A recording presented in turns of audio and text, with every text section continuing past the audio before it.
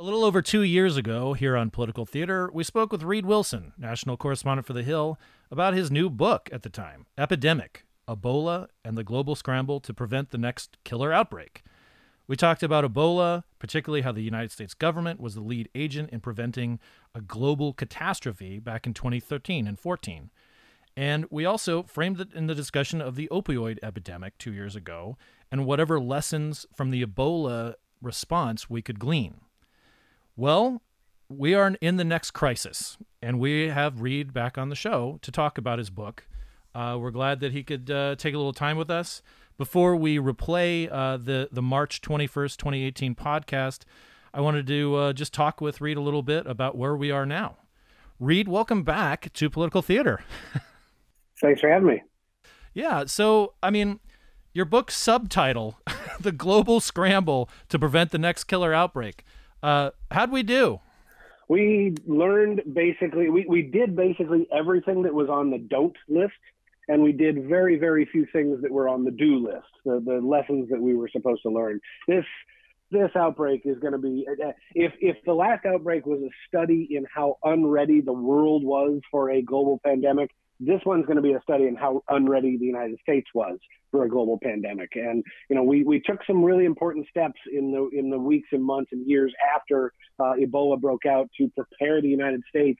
And a lot of that work has been undone in the last couple of years. I mean, to the extent to which there are now ventilators being shipped from the national stockpile that don't work because the administration decided to cancel a maintenance contract that was supposed to keep those ventilators functioning. So we just, I mean, the level of failure here, we have only the slightest hint of it, and it is truly, it's not an exaggeration to say that the lessons we did not learn from Ebola are now costing American lives.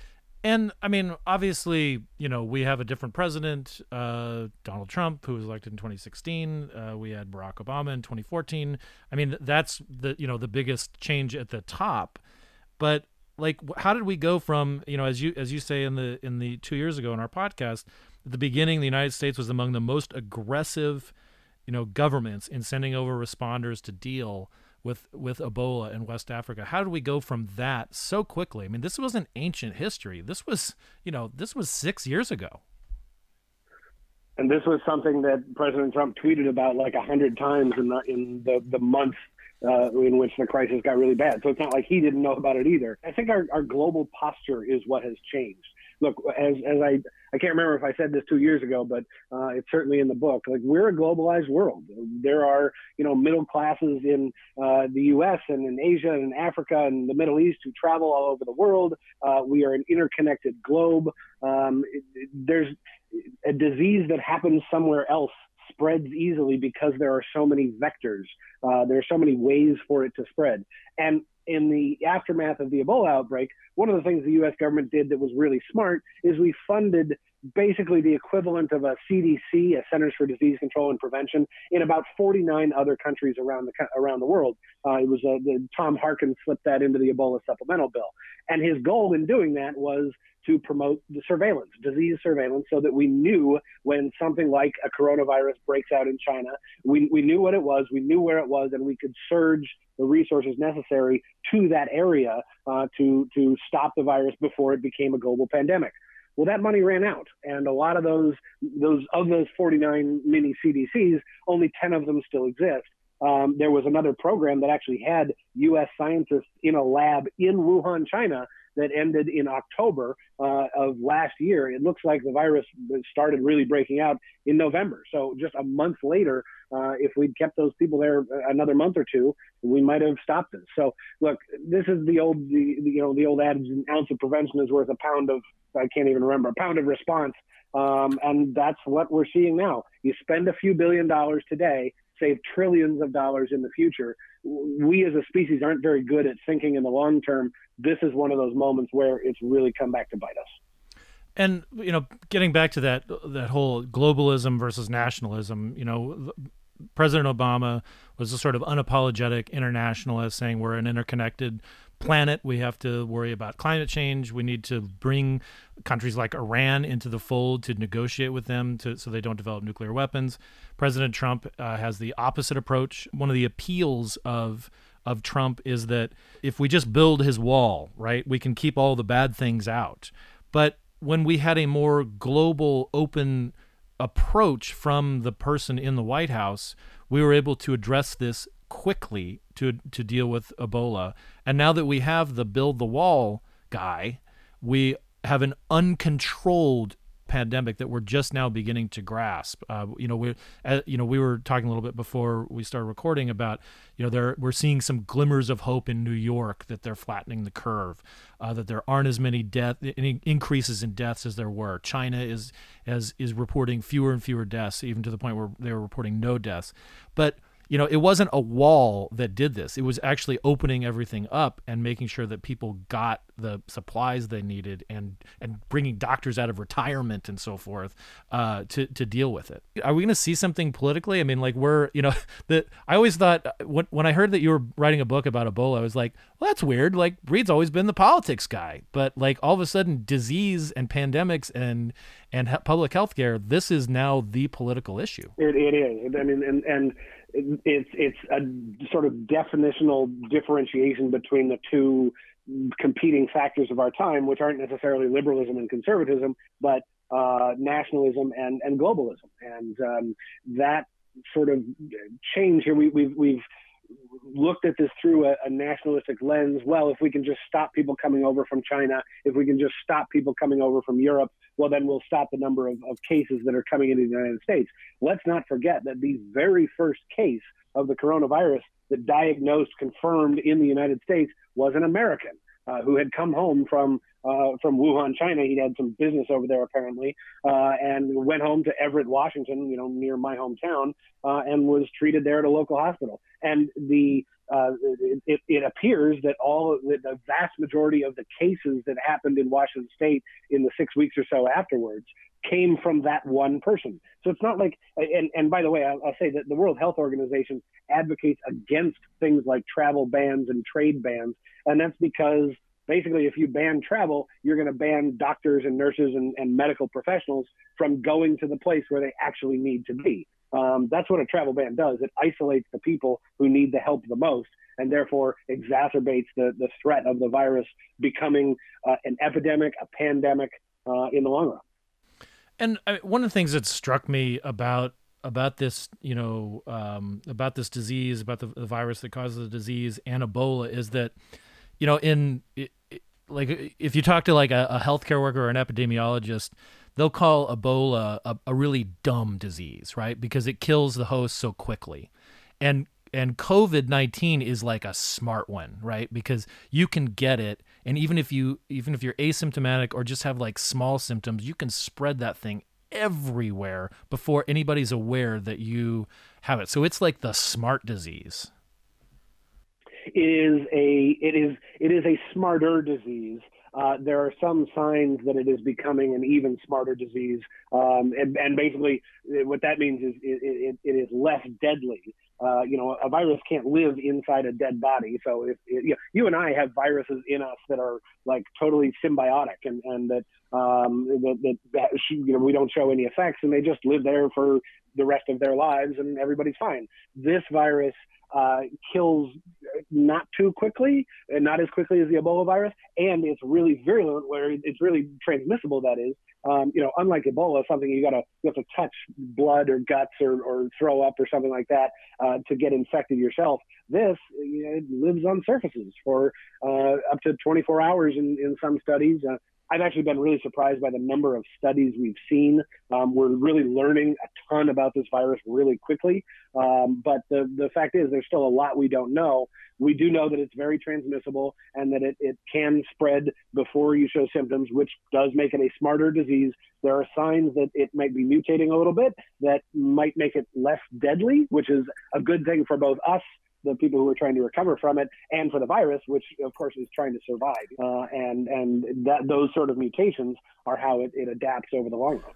Before we let you go, and before we play our 2018 talk, we were talking about the opioid epidemic, framing like what we could learn from it. And one of the things that that you and I were talking about was that this was this slower moving thing, and we had failed to conceptualize how big the opioid epidemic was becoming, and that it killed as many people in 1 year as the entire Vietnam War. And it was interesting how quickly our politics changed, how quickly even the president changed his tune from we're going to do the death penalty for drug dealers to passing like legislation to address some of this that enable like local jurisdictions to get involved in a more meaningful manner, and also got support from the federal government. I mean, we still have a long way to go with opioids, but we did see almost a sea change. Do you think this is going to change our politics? I mean, we're already seeing what this disaster that happened in Wisconsin, where people were, said that they couldn't, mail absentee ballots later as the governor wanted and so forth, and you had people in line for miles. Do you think this is going to have a lasting effect on our politics once we get through it? God, I hope so. There are always lessons to learn from something like this, and I sincerely hope that we learn every single one, because as I said, as we talked about, and as I will continue to say, the next one is not a question of whether, it's a question of when. There will be another outbreak. There will be another, whether it's influenza, whether it's another coronavirus that we've never seen before. There's going to be something. This is not the last time that you and I are going to have this conversation in our lives. And if we do the prevention now, if we spend yes, it's going to cost billions of dollars, but if we spend the billions of dollars now, we save trillions over the long term, and more importantly, thousands, maybe millions of lives. Maybe this is the moment when the scientists and medical experts get the due that they deserve. And I sincerely hope that we keep those people in the same reverence as we have, say, firefighters after September 11th, because this is their September 11th. More of them are going to die in this outbreak than firefighters on September 11th. And it's just, I'm vibrating over here. Like I feel really strongly about learning the lessons of the past and now in the present, so that we don't repeat these in the future. This is something we can never forget. As you said, we're starting to see some signs. I mean, I think that when you see T-shirts that say "In Fauci We Trust," referring to Anthony Fauci, who's become the most trusted man in America, the scientific version of Walter Cronkite, if you will. We may be on to something. So, Reed, thanks so much. I really appreciate you jumping on the line with us, and I really look forward to having a beer with you in person sometime soon. Boy, I would absolutely love that, Jason. I'll talk to you soon. Bye-bye. All right. Now we're going to listen to that original podcast that Reed and I did back in March of 2018.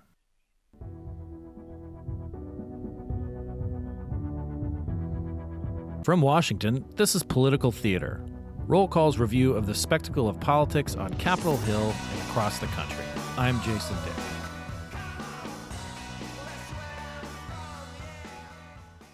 Welcome back to Political Theater.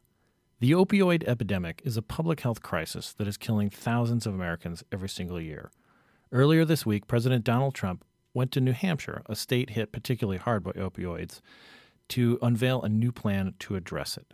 We thought we'd talk to someone who knows something about how governments can be effective in dealing with a public health crisis. Reed Wilson, a national correspondent at The Hill, has a new book out, Epidemic. Reed, welcome to the show. Hey, Jason. Thanks for having me. Thank you. So let's talk about your book first. It is hot off the press. The release party is coming up this coming Tuesday at Kramer Books. Let's talk about it. It starts off talking about the Ebola outbreak of a couple of years ago, but it goes into other territory a little bit. So the book is called Epidemic, Ebola, and the Global Scramble to Prevent the Next Killer Outbreak. And, you and I have spent all this time covering government, and a lot of the things that we talk about in government is what doesn't work and what would you fix. And in a large sense, the story of the Ebola outbreak is a positive story. It's a story about the U.S. government, the only essentially agency in the world who could have really turned the tide on what was the worst Ebola outbreak in the history of that we know of, actually coming through and saving millions of lives, and doing so in a way that helped build a foundation for public health in three of the poorest countries in the world, literally the countries with the lowest life expectancy and lowest GDP in the entire world, and building something that can hopefully prevent the next outbreak before it strikes. It's almost tough to recall that. I mean, this happened in 2014. It started off in 2014, and we have just been through this sort of fire hose of news on politics, and we haven't been challenged in the same way. But I mean, we were in some deep water over this. Let's talk a little bit about the history of it, and also some of the things that you've uncovered where you say, like, this is what we got right on this. So the Ebola outbreak started in December of 2013 with a 2-year-old boy in a tiny town called Meliondu up in the mountains in Guinea, which is in West Africa. It spread, radiated from there. Imagine throwing a rock into a pool, and these sort of waves just trickled out over the border into Liberia, over the border into Sierra Leone, and towards the capitals of those two countries, Freetown and Monrovia, which were the first two essentially mega cities to get Ebola. This is the first urban outbreak of Ebola in history. And from there, the global public health authorities like the World Health Organization and the United Nations really fell flat. They weren't able to get ahead of the virus when it should have gotten under control in the first hand. And this is also a region where they'd never seen Ebola, so nobody really expected it to show up there. It usually showed up in countries like Zaire or the Democratic Republic of the Congo, as it's now called, Gabon, Uganda, places like that. Now it's a world away in an area where people didn't really expect it to show up. Public health authorities fell totally flat, and it really was left up to the U.S. government, and then eventually the U.K., the French, the African Union. The Chinese government did a surprising amount to combat the virus, to prop up these desperately poor countries, try to get a handle on the virus, and eventually turn the tide. But not before 28,000 people got infected, and more than 11,300 died. And one of the things that was striking is just this idea that, you know, this happens somewhere else. And you even point out in the book that the name of this village where this 2-year-old kid got infected means like the middle of nowhere, right? This is as far as we go. This is as far as we go. So, this was in the deepest part of the continent that was as isolated as it could, and it all of a sudden spread within weeks to, population centers with millions of people. And then we also, as the United States, kind of there's, I think, a tendency to dismiss international news until it starts encroaching on on us, and we face like some infection points or kind of vectors, if you will, in the United States eventually. Now, before we get into like how we responded to that, like let's kind of recap what the United States got right. So at the beginning, the United States was one of the most aggressive governments in sending over responders, and basically that turned out to be the key in a country like Sierra Leone. The ratio of healthcare workers to the general population was about 5 to every 10,000 people. The basic public health requires at least 22 health responders to every 10,000 people in just the most impoverished place. So these were already medical systems that needed to be bolstered. And to do so, the U.S. government sent over, first of all, several teams that are called DART teams, disaster something response teams. That name just blanked out of my head, but from agencies like USAID, the Centers for Disease Control and Prevention. And these are agencies that used to pat themselves on the back when they would deploy a dozen, maybe 24 disease detectives to go find some disease and contain it. In the end, CDC deployed 1,400 people to these 3 countries in West Africa and really changed the whole culture of how we fight disease. A lot of them think of the global public health system as a chain, and the weakest link is basically as strong. It makes the entire chain. So if there is a place like Guinea or Monrovia or Liberia or Sierra Leone where the chain breaks, well, that ends up infecting people could be Nigeria, could be Europe, could be eventually the United States, and eventually some cases did come over to the U.S. So first of all, one of the things that the U.S. got right is we deployed so many public health workers into the hot zone at a time when so many other people were bailing out. The second thing, we were able, because of our special relationship, especially to Liberia, a country created by the United States where we sent back some former slaves. Liberia is a country where the approval rating of the United States government is somewhere around 99%. They love us. They are They are so dependent on us that we were able to send 3,000 American troops from the 101st Airborne into Liberia to build the facilities that eventually housed and cared for so many thousands of patients. And I mean, the thing that scares a lot of people about the next one is, imagine if the next outbreak happens in Pakistan, or it happens in Indonesia, or it happens in places where we're not popular, in some other parts of Africa where the 101st Airborne would have to go in with guns as opposed to with hammers and nails to build these facilities. So the American government really mobilized quickly and more effectively than any other agency in the entire world to get in there and fight that disease. And that sort of speed is what not only what we got right, but what we're best at getting right. So, flashing forward, you made a reference, Brian, and I referred also to like Ebola sort of touching us. There were some aid workers that came back. There was also some people who had visited West Africa who came back and exhibited signs of Ebola, a couple of deaths. What did we do right and what did we do wrong or boneheaded in the wake of that? Because there was really there was almost zero danger at a certain point. I mean, people were concerned, but it didn't get out in the United States. And the first person to come back to the U.S. with the disease was, not the first, but the first African to show up with the disease was Thomas Eric Duncan. He was from Liberia. He came to, the guy had just a tragic life story. He spent most of his adult life in a refugee camp. Finally ended up getting to come to the U.S. to be with his partner, the woman that he loved, the mother of his child, and he showed up and had Ebola. And they eventually ended up taking him to the hospital in Dallas. This was the Texas Presbyterian Health Center in Dallas.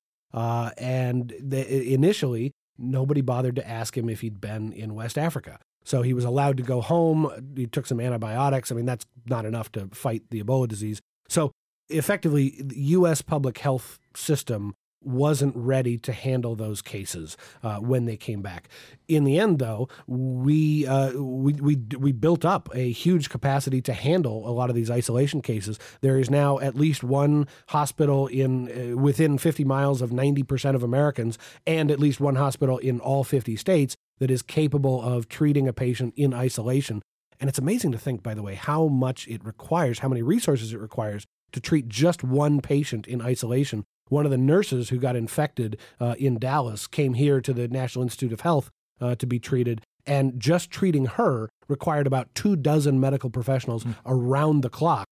So you can imagine, multiply that by the tens of thousands or even a few hundred cases that might have broken out here. Shifting gears a little bit to the current epidemic that we're facing right now, that's in the news right now, the opioid crisis. I mean, you've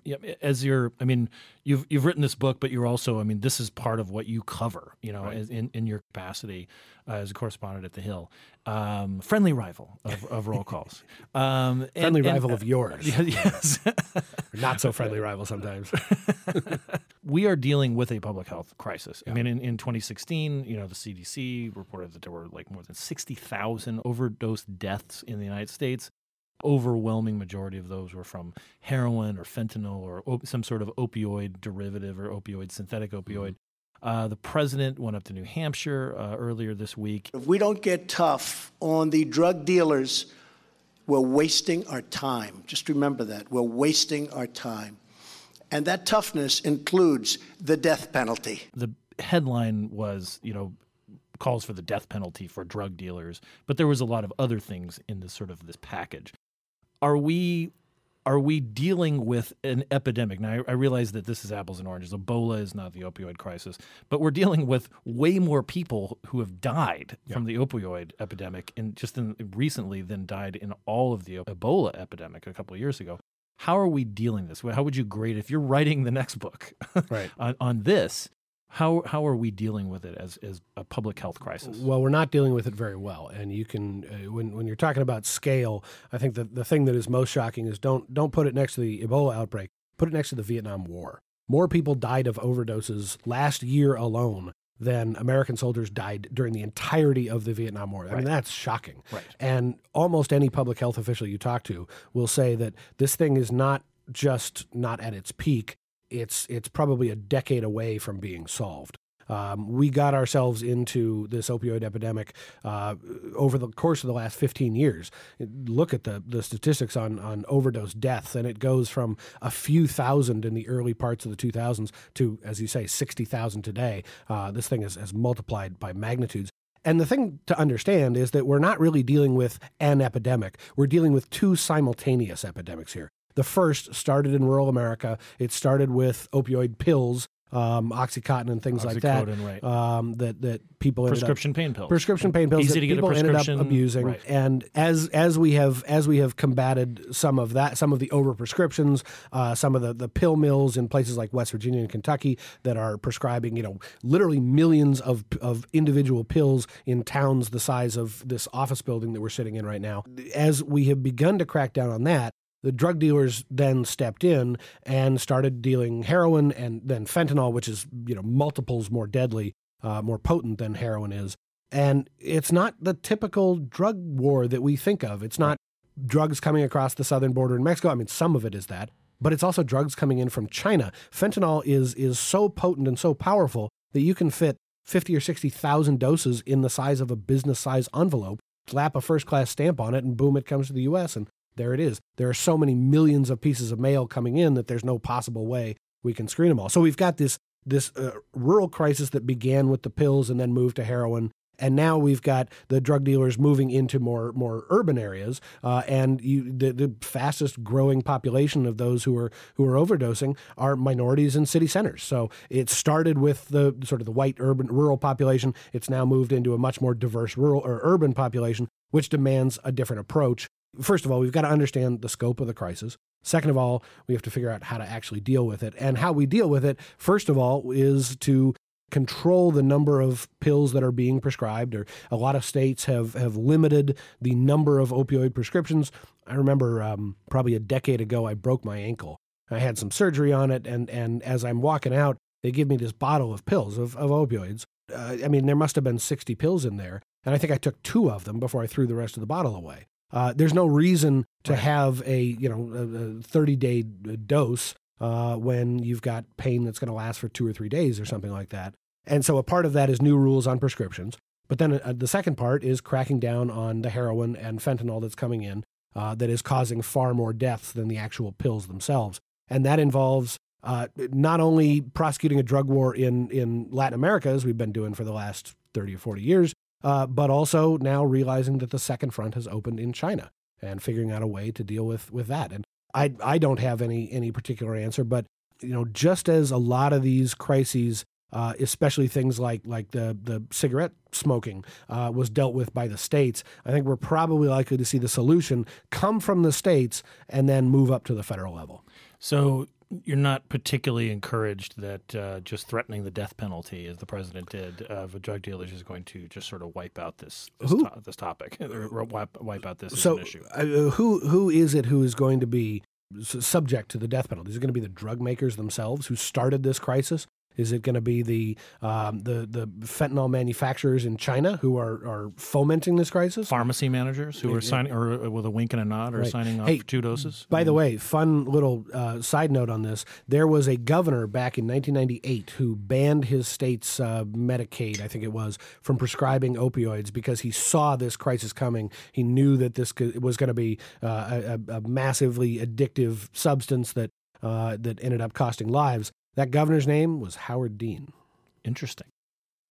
This is a multi-pronged sort of topic, but I want to ask one more question before we wrap it up.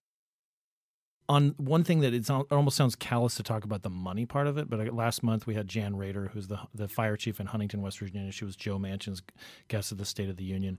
And she said, in addition to just the human costs of people dying and just the emptying out of the city of Huntington in West Virginia, this is a problem that has the potential to bankrupt the country, because she just did sort of a back of the envelope math of how many people what they were spending to address overdoses, either through deaths or injuries or first responder calls. Is that an exaggeration to think that this could actually bankrupt the country dealing with this problem if it's left unchecked? I haven't done the back of the envelope math that she's probably much more qualified to do than I am. But what I will say, the common thread here between an outbreak like Ebola, an epidemic like the opioid epidemic, and whatever comes next, what the WHO calls disease X, is that it is a lot cheaper to fund prevention than it is to fund recovery or fighting whatever has already broken out. So if you're able to get on top of something in the beginning, it's going to cost you a lot less over the long term, even though that money is not as sexy as spending money on a current crisis. You always have to think about the next one. Reed, thanks a lot for joining us on Political Theater. You got it, Jason. Good luck with the book. Thanks, man.